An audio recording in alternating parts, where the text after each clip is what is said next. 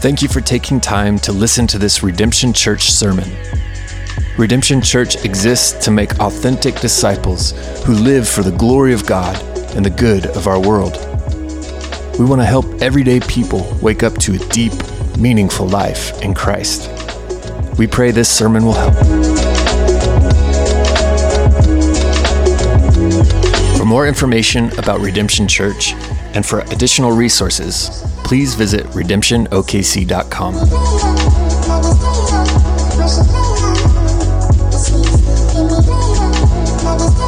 Today I'm going to read scripture from Philippians 1:12 through 18.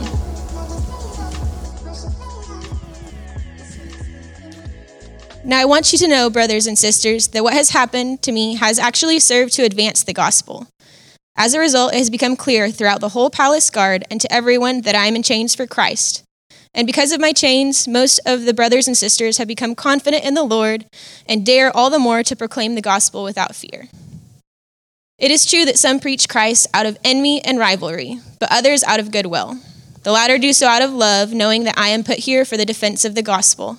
And the former preach Christ out of selfish ambition, not sincerely, supposing they can stir up trouble for me while I'm in chains. But what does it matter?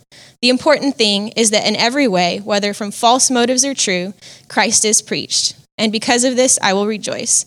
Yes, and I will continue to rejoice. This is the word of God.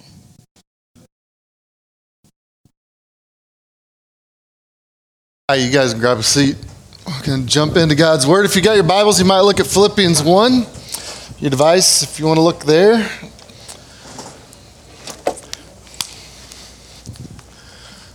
Macy, thank you for reading for us.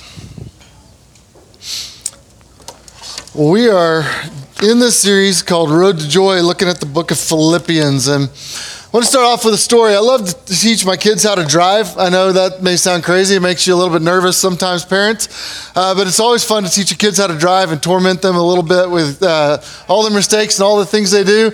I've got this conviction that every kid needs to learn how to drive a stick shift. Can I get an amen from any of you out there? So students, how many of you can drive a stick shift? You're learning. So you're in the throes of pain right now. You know all about this. Well, one of the things that I love about teaching kids how to drive a stick shift is you've got to continue to push them out of their comfort zone. And one of the things about driving a stick is it's easy to stall your car. Anyone that's ever driven a stick? No, I actually did it like a year and a half ago. I was driving somewhere with one of my kids' car, and I pulled up and just stalled out. And I was like, dude, I've been doing this for a long time. How did I just stall the car? And what you have to understand if you're going to drive a stick shift is this is just part of the game.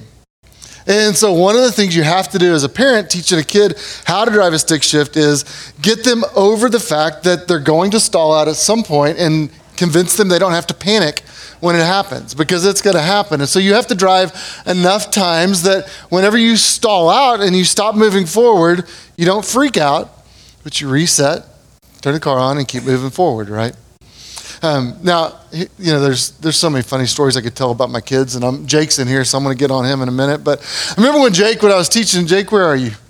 He's in here somewhere. When I was teaching Jake how to drive his stick, at the very first, there was a time we went and we were right, kind of like he'd driven one time before. And I went to pick him up from cross-country practice, and the entire team's out there, like 20-something people. And as we pull up, I think, I asked him, I was like, all right, dude, you want to go or you want me to go? And he's like, I got it. And I'm like, yeah, this is going to be fun. And so he sits in the car and he gets in there and he turns it on, and, it starts just fine. He starts to pull forward, but you've got to come out at kind of a weird angle in this parking lot. So as he starts to turn out, I watch, and he turns, and all of a sudden it stalls. And when it stalls, the power steering turns off, and so he just kind of drifts forward a little bit. Then he gets it stopped under control, and now I'm like, now he's got to reverse. So now he's trying to put it, he turns it back on, tries to put it in reverse, starts to back up, stalls again. Now all the students are starting to look, right? And so now as he's trying to back up, he gets it and starts to pull forward, and he can't quite make that turn again, so he stops and stalls a third time. Finally, I roll down the window, and I look at everyone, like, y'all cheer him on, like help him out a little bit. And so everyone's like, you got it, Jake. And so Jake finally pulls out, and he gets out of the parking lot, and we're just laughing. And I just know that's really good for him, because the fact is he's going to stall out other times. And if you stall out in the wrong time and you panic and you don't keep moving forward, you get yourself in trouble. And so one of the things when you're teaching someone to drive a stick is you've got to stall enough times under someone else's guidance that you learn how to move forward without freaking out. Life's like that sometimes too, by the way. Sometimes in life we experience setbacks, and sometimes in life the setbacks are even bigger, and the consequences and stakes are even higher. And so we're going to talk today about how do we move forward when we face setbacks in life, and we live in a world where setbacks are a common occurrence. And so we work and we try to push forward and do all the right things, and something knocks us down, and we get up and we keep going forward, and we get knocked back at different times. And so we have to learn to keep somehow moving forward in the face of the setbacks that come our way. And so what we're going to look at is in Philippians 1 is really the story of Apostle Paul. And Paul was living in one of those moments that were a setback. And as he experienced this setback, you see about it in verse 12. He says, I want you to know, brothers, what has happened to me. And so Paul's going to tell about the setback that he's experiencing and that he's walking through. And what had happened to him was he got arrested in a wrongful arrest, and he was in prison. And for a guy whose life was built around telling people about Jesus and starting churches in all kinds of different places, to be in chains in one location where he was unable to do any of those things was a definite setback for him. And something that continued to push against him. And in Rome, they called Caesar the Savior and Lord, but Paul was running around telling everyone else that Jesus was Savior and Lord. And I don't know what you know about emperors, but they tend to not like it when people call someone else king. And so they took Paul and they threw him in prison. And so Paul is beginning to try to figure this thing out. Now, the thing about Paul is he doesn't panic in the middle of this setback. And one of the reasons is he'd had other setbacks before. He'd experienced hardship before. And in the midst of all those other hardships he had experienced, he had learned to trust the Lord. And he'd grown confident. In fact, Paul talks about it this way in 2 Corinthians 11. He says, he just talks about some of the other experiences he's had in life. He says, look, there were far more imprisonments with countless beatings, often near death. 5 times I received from the hand of the Jews, 40 lashes less one. 3 times I was beaten with rods. Once I was stoned. 3 times I was shipwrecked. That's bad. That seems like a bad luck, right? I mean, I wouldn't want to get on a boat with this dude. He says, one night and a whole day I was adrift at sea. On frequent journeys I was in danger from rivers, dangers from robbers, dangers from my own people, dangers from others, dangers in the city, dangers in the wilderness, danger at sea, danger from false brothers, in toil and in hardship through many sleepless nights, and hunger and thirst, often without food, and cold and exposure. And apart from these other things, like that wasn't enough, there's the daily pressure on me of the anxiety for all the churches. So I just want to note as a pastor that Paul kind of looks and goes, like, all that stuff was hard, but you ought to see what it's like to deal with the church. Like all the beatings and everything else. And this is a tough dude, right? Like I did the math. 5 times 39 or 40 beatings minus 1 is 195 times he was beaten with leather. And then he says, if that wasn't enough, I got beaten with sticks. And then they just stoned me. That's like the holy trifecta of torture, right? Like eventually you got to get to iron, but I guess he hadn't gotten there quite yet. But this is a rough situation. He says, I'm attacked from people outside the faith, attacked from people inside the faith. I think the real question when I hear that is, dude, why didn't you quit? Like what kept you going in the midst of all the setbacks and all the things you went through? And here's the thing I know for us is not many of us are fearful of being thrown in prison by an emperor. Not many of us are scared about preaching the gospel so much in a context that's going to get us tossed into chains or locked up in chains and tossed into prison. But the reality of our lives is we all face setbacks, don't we? There's different kinds of setbacks that we all face in life. And for us, it may be jobs that don't work out. It may be friendships that fail. It may be health problems that won't go away, financial investments that crash and burn, family issues that never seem to get resolved. But each one of us as we walk through life is going to face setbacks. We're going to have hardships. We're going to have difficulties, things that we have to walk through. And if you don't learn to deal with your setbacks, it's easy for them to begin to crowd out your outlook and change your perspective on life. And doubt begins to creep in where faith used to exist. And discouragement begins to take over as we drift away from the Lord because of the midst of our circumstances. If you've ever been in a difficult setback, it's easy to panic at times, isn't it? It's easy to look and get so fixated on the here and now and the present and the moment that you're in that you begin to panic and you don't trust that you're going to be able to advance and move forward.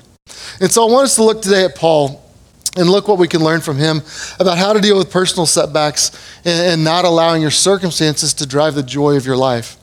As the reality is, if you're going to look for joy in the midst of difficulty, you're going to need to process your circumstances, but you need to plan around your ultimate purpose. You don't want to allow your circumstances to determine your joy, because man, that's just going to be a bumpy ride full of all kinds of ups and downs. That ultimately your joy needs to be connected to something bigger than that. And so this is one of those passages from 2,000 years ago that I think at first glance can be a little bit hard to wrap your brain around, but I think there's some important stuff God wants to teach us through Paul's life that really does relate to us. And so let's look at Paul's circumstances, but not just that, let's look at his response to those circumstances so that we find a better way to live. In those days, prisoners typically, in 2,000 years ago, prisoners typically were locked in chains and they were kept in a confined space, but they weren't given 3 square meals a day by the prison guards. Their family and friends had to come and provide those things for them. And so the scenario of what's happening in the middle of this book is this book called Philippians. There's a town called Philippi, and this book was a letter written by Paul to the people of Philippi, the people in this town who were Christians. And the reason he was writing a letter was they had taken up a collection in their church and they'd sent it to Paul in order to take care of his physical needs. And so as he's there in prison, they sent money forward and sent it with a guy named Epaphroditus. You can name your kids that if you want to. I'm going to guess he's going to end up with a nickname if that's what you do. But they sent it with a guy named Epaphroditus, and Epaphroditus delivered it to Paul. Paul receives this gift that's going to provide food and the things that he needs in life. And in the middle of that scenario, Paul then writes this letter, and he's writing it back to the people that sent financial support to take care of him. And that's the scenario. And so Paul is actually following a typical formed letter here. And so in verses 1 and 2, you get this greeting. In verses 3 through 11, you get this kind of Thanksgiving period, which is typically what they did in the letters there. And then there's a phrase in verse 12 that turns it, and he says, now I want to give you an update on my personal situation. And so in verse 12, you see, what has happened to me? You see this phrase, he says, now, brothers, I want you to know what has happened to me. Well, in that point, that's a typical phrase that they put in a letter at that point, where the letter transitions. It says, I want to give you an update on all the stuff going on in my life, all the personal stuff. But it's interesting because what Paul says doesn't seem to tell you a whole lot about what's happening with Paul. And I think it's enlightening the way Paul approaches it. He doesn't just say, I want to tell you about my circumstances. He actually steps back and says, I want to tell you about my perspective on my circumstances. I want to take it to another level. I want to step back and show you the big picture and help you see not just the stuff that's going on in my life, but how God's given me a divine perspective on the stuff that's going on in my life. And so he begins to explain that. I think it's enlightening for us that his life is so wrapped up in God that he doesn't just see the thing right in front of his face, but he's able to see what God says about the things that are going on in the midst of his life. So in verse 12, you notice what he says, I want you to know, brothers, that what has happened to me has really served to advance the gospel. What's happened to me has actually been a good thing. And the word that he uses when he says, really, what he's saying is, I know when you see it, all you see is that I'm in prison, but I want you to know there's something that's even bigger than that. And so really what has happened is God's at work. Even in the midst of my circumstances, even in stuff where everything looks bad, God is somehow still going to bring about some kind of good. And so ironically, Paul says that even though I'm stuck in prison, the gospel's broken out. The gospel's flourished. My mission, God's mission is still thriving even in the midst of Paul's personal difficulty. And so Paul goes on to say his imprisonment's having a positive effect. And he says really in 2 different groups. One is it's having a positive effect on unbelievers, because unbelievers are seeing Paul's faith and they're drawn to the faith that he has. And it's having a significant impact in believers because they're seeing Paul's witness and Paul's faith, and they're actually encouraged and emboldened and have confidence because of what they're seeing in Paul. But you notice, what is it that's making everything be known outside of prison? Paul says that my imprisonment is what? For Christ. That ultimately his imprisonment is not just in vain, but there's some bigger purpose that his life is serving. And so when he says my imprisonment or my chains are for Christ, there's an interesting thing if you go back and look at the actual original, the way Paul wrote it, is he, most likely we would have thought he would have said, well, I'm in prison for the sake of Christ. But Paul doesn't say that. He actually says, I'm in chains in Christ, or I'm in chains for Christ. That it's my connection to Christ, my solidarity with Christ, my being underneath his care, that's the reason why I'm in chains. And so people perceive when they look at Paul, that he's not there as a political prisoner. He's not there as a criminal, but he's there because of his relationship to Christ and his relationship to Jesus. And so for Paul, what he says is, I'm one who believes in Jesus, and I'm one who's a follower of Jesus. And Jesus said, take up your cross and follow me. And so Paul sees this as part of his discipleship, part of his following Jesus, part of his connection with Jesus is that it has this result of this is where it's led him. And so in the middle of those circumstances, he sees it that it's a setback, but he also sees that there's a greater purpose to what's going on. God's doing something in Paul. God's doing something in those that are connected to Paul, and God's doing something in those who are watching Paul from the outside. And so there's a benefit that's there. And at first glance, Paul says, this looks like a setback. And I can tell you, for a guy who's an evangelist and a guy who's a church planner, to be locked in chains, unable to do any of that work, for Paul certainly felt like a setback. There was certainly a hardship and something he was enduring. And yet, he says, God, what they meant for evil, God's using for good. And word had gotten out that Paul was not just some ordinary guy in prison. Paul may be in chains, but God's word is never going to be imprisoned. And so notice what Paul says in verse 13. He says, it's become known throughout the entire imperial guard and to all the rest. Who's the imperial guard? So in that day, whenever you were in prison in Rome, there was the imperial guard were the Roman guards, and Paul may have even been personally chained to a guard. Now, how'd you like to be chained if you're a guard to an evangelist? And so this guy's stuck there with him. And so Paul's like, hey, you want to talk?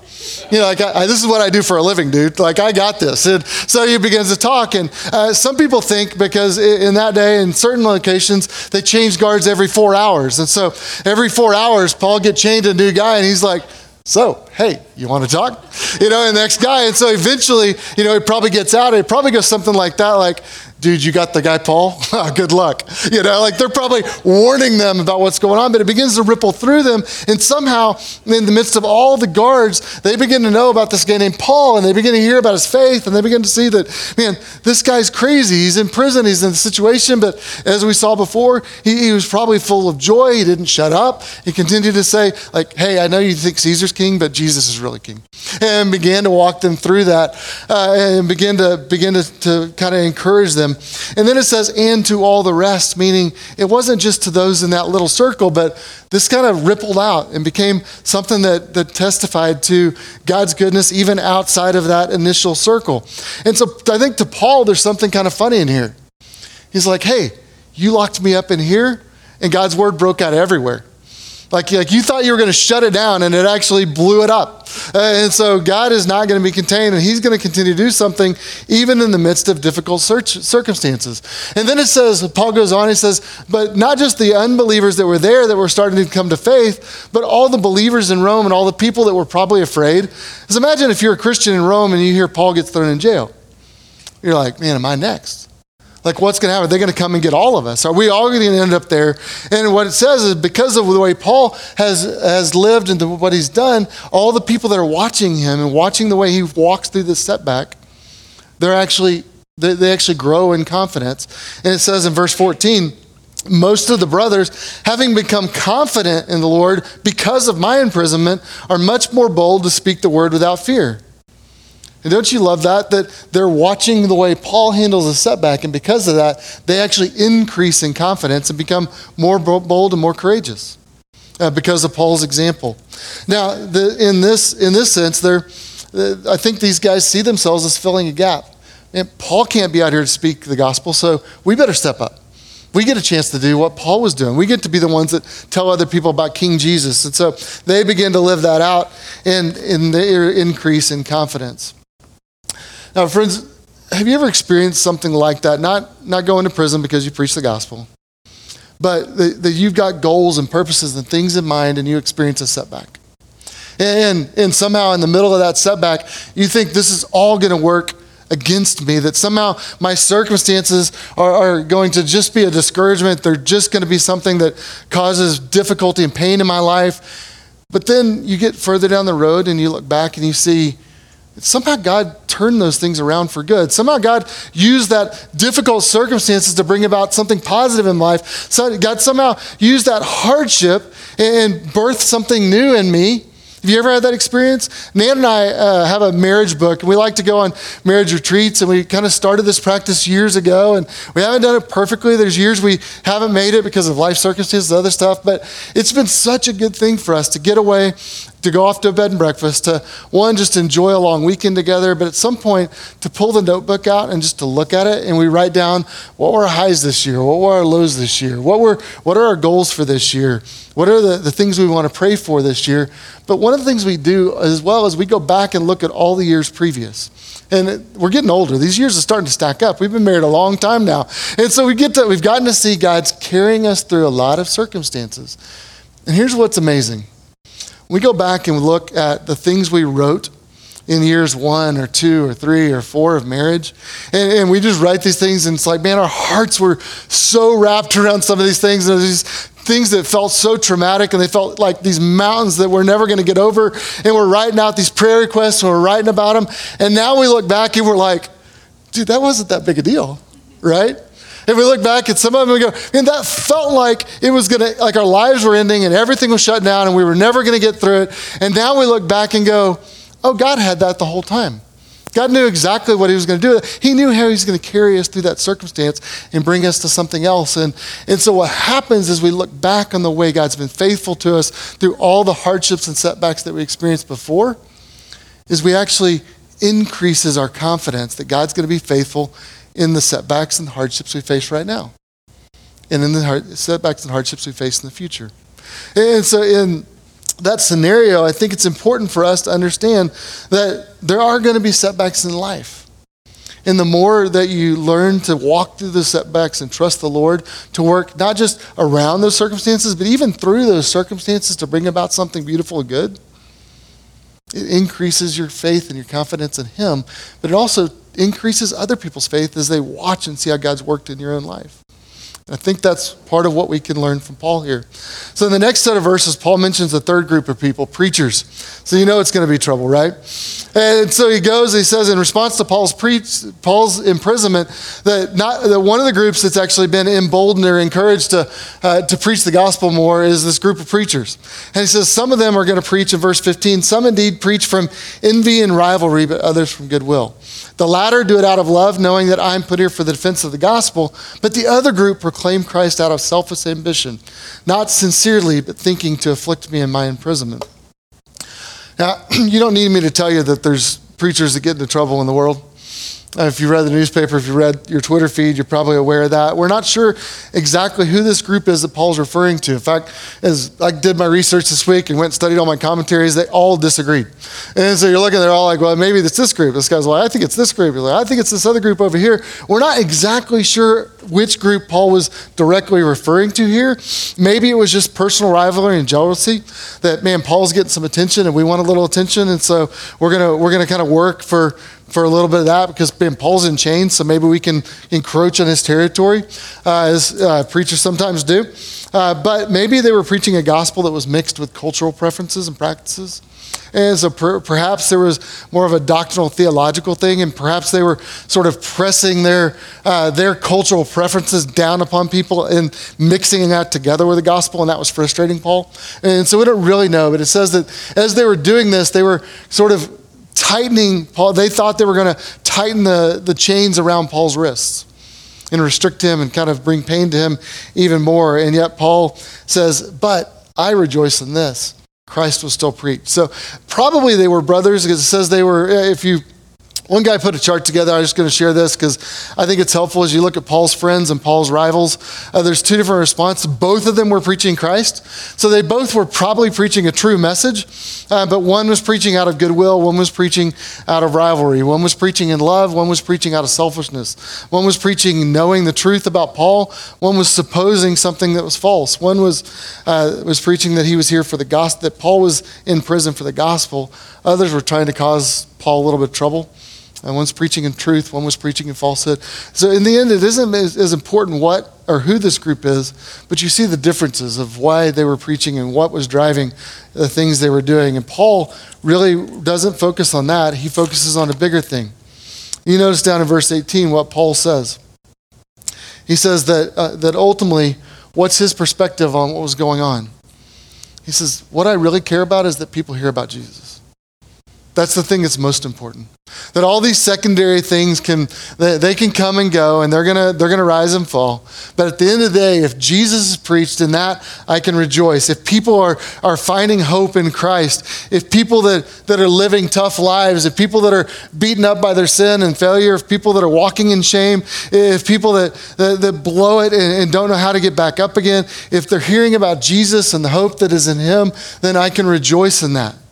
Because good stuff's going to come from that. And so in verse 18, he says, what then? Only that in every way, even in pretense or truth, Christ is proclaimed, and that I rejoice. Yes, and I will rejoice. Friends, Paul's joy is not that he's in prison. He's not like, woohoo, I'm in jail. Like there's not some kind of really weird idea that you're supposed to be happy about bad things that happen or difficulties that face or when wrong is done to you. There's no kind of a theological morbidity to Paul that just says, hey, if bad stuff happens, you're supposed to go, yes. That's not the case. That's not what Paul's saying. He's saying, but when stuff happens that you don't anticipate, when there's a setback, when you're running hard after something and it doesn't go your way, you don't have to panic. You can step back and see from a divine perspective that God can even use bad situations for good. And so he's not happy about the bad things that are happening, but he's able to step back and find hope and find joy even in the midst of difficulty. I love what one guy says. He says, Paul's joy lies with his perspective, his ability to pirouette both for its own beauty and for a place in the whole dance. I'm going to go on just a minute, but let me just tease that out for a second. He's just saying that life is a dance and it's going on, and there's high points in the music and there's low points in the music, and you're going to have to wander through it like this. He says Paul takes a difficult situation and he just pirouettes. One, because it sets a beautiful example for everyone else, but two, because he understands that even in the midst of that difficult turn in a tough time, that it's going to somehow fit into the whole, and God's about something bigger. And sometimes in the middle of the dance of life, you have an about face and a turn that you didn't expect. And Paul says, but somehow God's going to make that work out into the whole thing to produce something beautiful and good. And I love that image. He says, Paul had a long desire to go to Rome so that he could share with Roman believers about the gospel. He didn't anticipate that these were the circumstances that would eventually get him there. But now he's there and he says, and God somehow is preaching the gospel to these people. This is what I wanted. This meets the ultimate end that I desired, even though the circumstances that brought me here were not what I really anticipated. So what really matters, he says, only that Christ is proclaimed, and that I rejoice. So friends, as you think about that, what can we learn from Paul? I think as we step back and think, part of what we see in Paul is that God doesn't just work in spite of our circumstances, but sometimes he works through them. See, a lot of times it's easy for us to put our heads down and think, man, I've blown it. I've gotten myself in this situation. I don't know how I'm ever going to get around this difficult place. And yet, sometimes it's even through that difficult place that God says, let me show you how I can use that. Let me increase your faith, even through the thing you're going through. And let me continue to work and be about my business. And so for Paul, he understands that he was placed in his own circumstances, but he's under the care of God. And God will use him to bring about his purposes. God's agenda is a bigger agenda. And so his agenda is not just our comfort, but his agenda is our ultimate good. And he wants to bring about something something good in us. Friends, it's so easy to live with a sense of entitlement, isn't it? I mean, we all hear about life, liberty, and the pursuit of happiness, and we think that somehow life is supposed to be about us basically achieving any of our wants and desires, and any of those things that we hunger for ought to come our way. And yet Paul steps back and he says there's an ultimate purpose that's living for God, and learning to enjoy God and learning to see what God is up to in the world. And so Paul steps back and says our joy has to be attached to something stronger than our circumstances. Another guy says of Paul, he says that Paul has learned by the grace of God to see everything from the divine perspective. This is not wishfulness, but deep conviction that God worked out his own intentions through the death and resurrection of Jesus, and by his Spirit, he's carrying them out in the world through the church, and therefore through both himself and through others. So what Paul's ultimately saying is that we have to step back in the middle of our circumstances and say, man, there's a bigger dance that's at play. And I see the little part that I'm playing in the dance, but there's multiple people on the stage, and there's someone who's directing these steps, and there's someone who's going to work all of this together for good. And so even when I face a setback, I'm going to trust that God's going to turn that into a pirouette and make it into something that brings about something beautiful. And so for Paul, what he knows is that ultimately God wins. Always. Not immediately, but ultimately. Ultimately, God's going to bring about something that's good. And we see it most clearly in the cross of Jesus, don't we? See, when Jesus went to the cross, what did the disciples do? They panicked. They said, this is a setback. They said, you're supposed to be the king. You're supposed to rule. You're supposed to come in and bring freedom and joy to everyone. And so when Jesus is arrested, and when Jesus is beaten, and when Jesus is hung on a cross, and when Jesus breathes his last, all they saw was the circumstances that looked like a defeat. But what was God doing? God was going to work through those circumstances to bring about victory.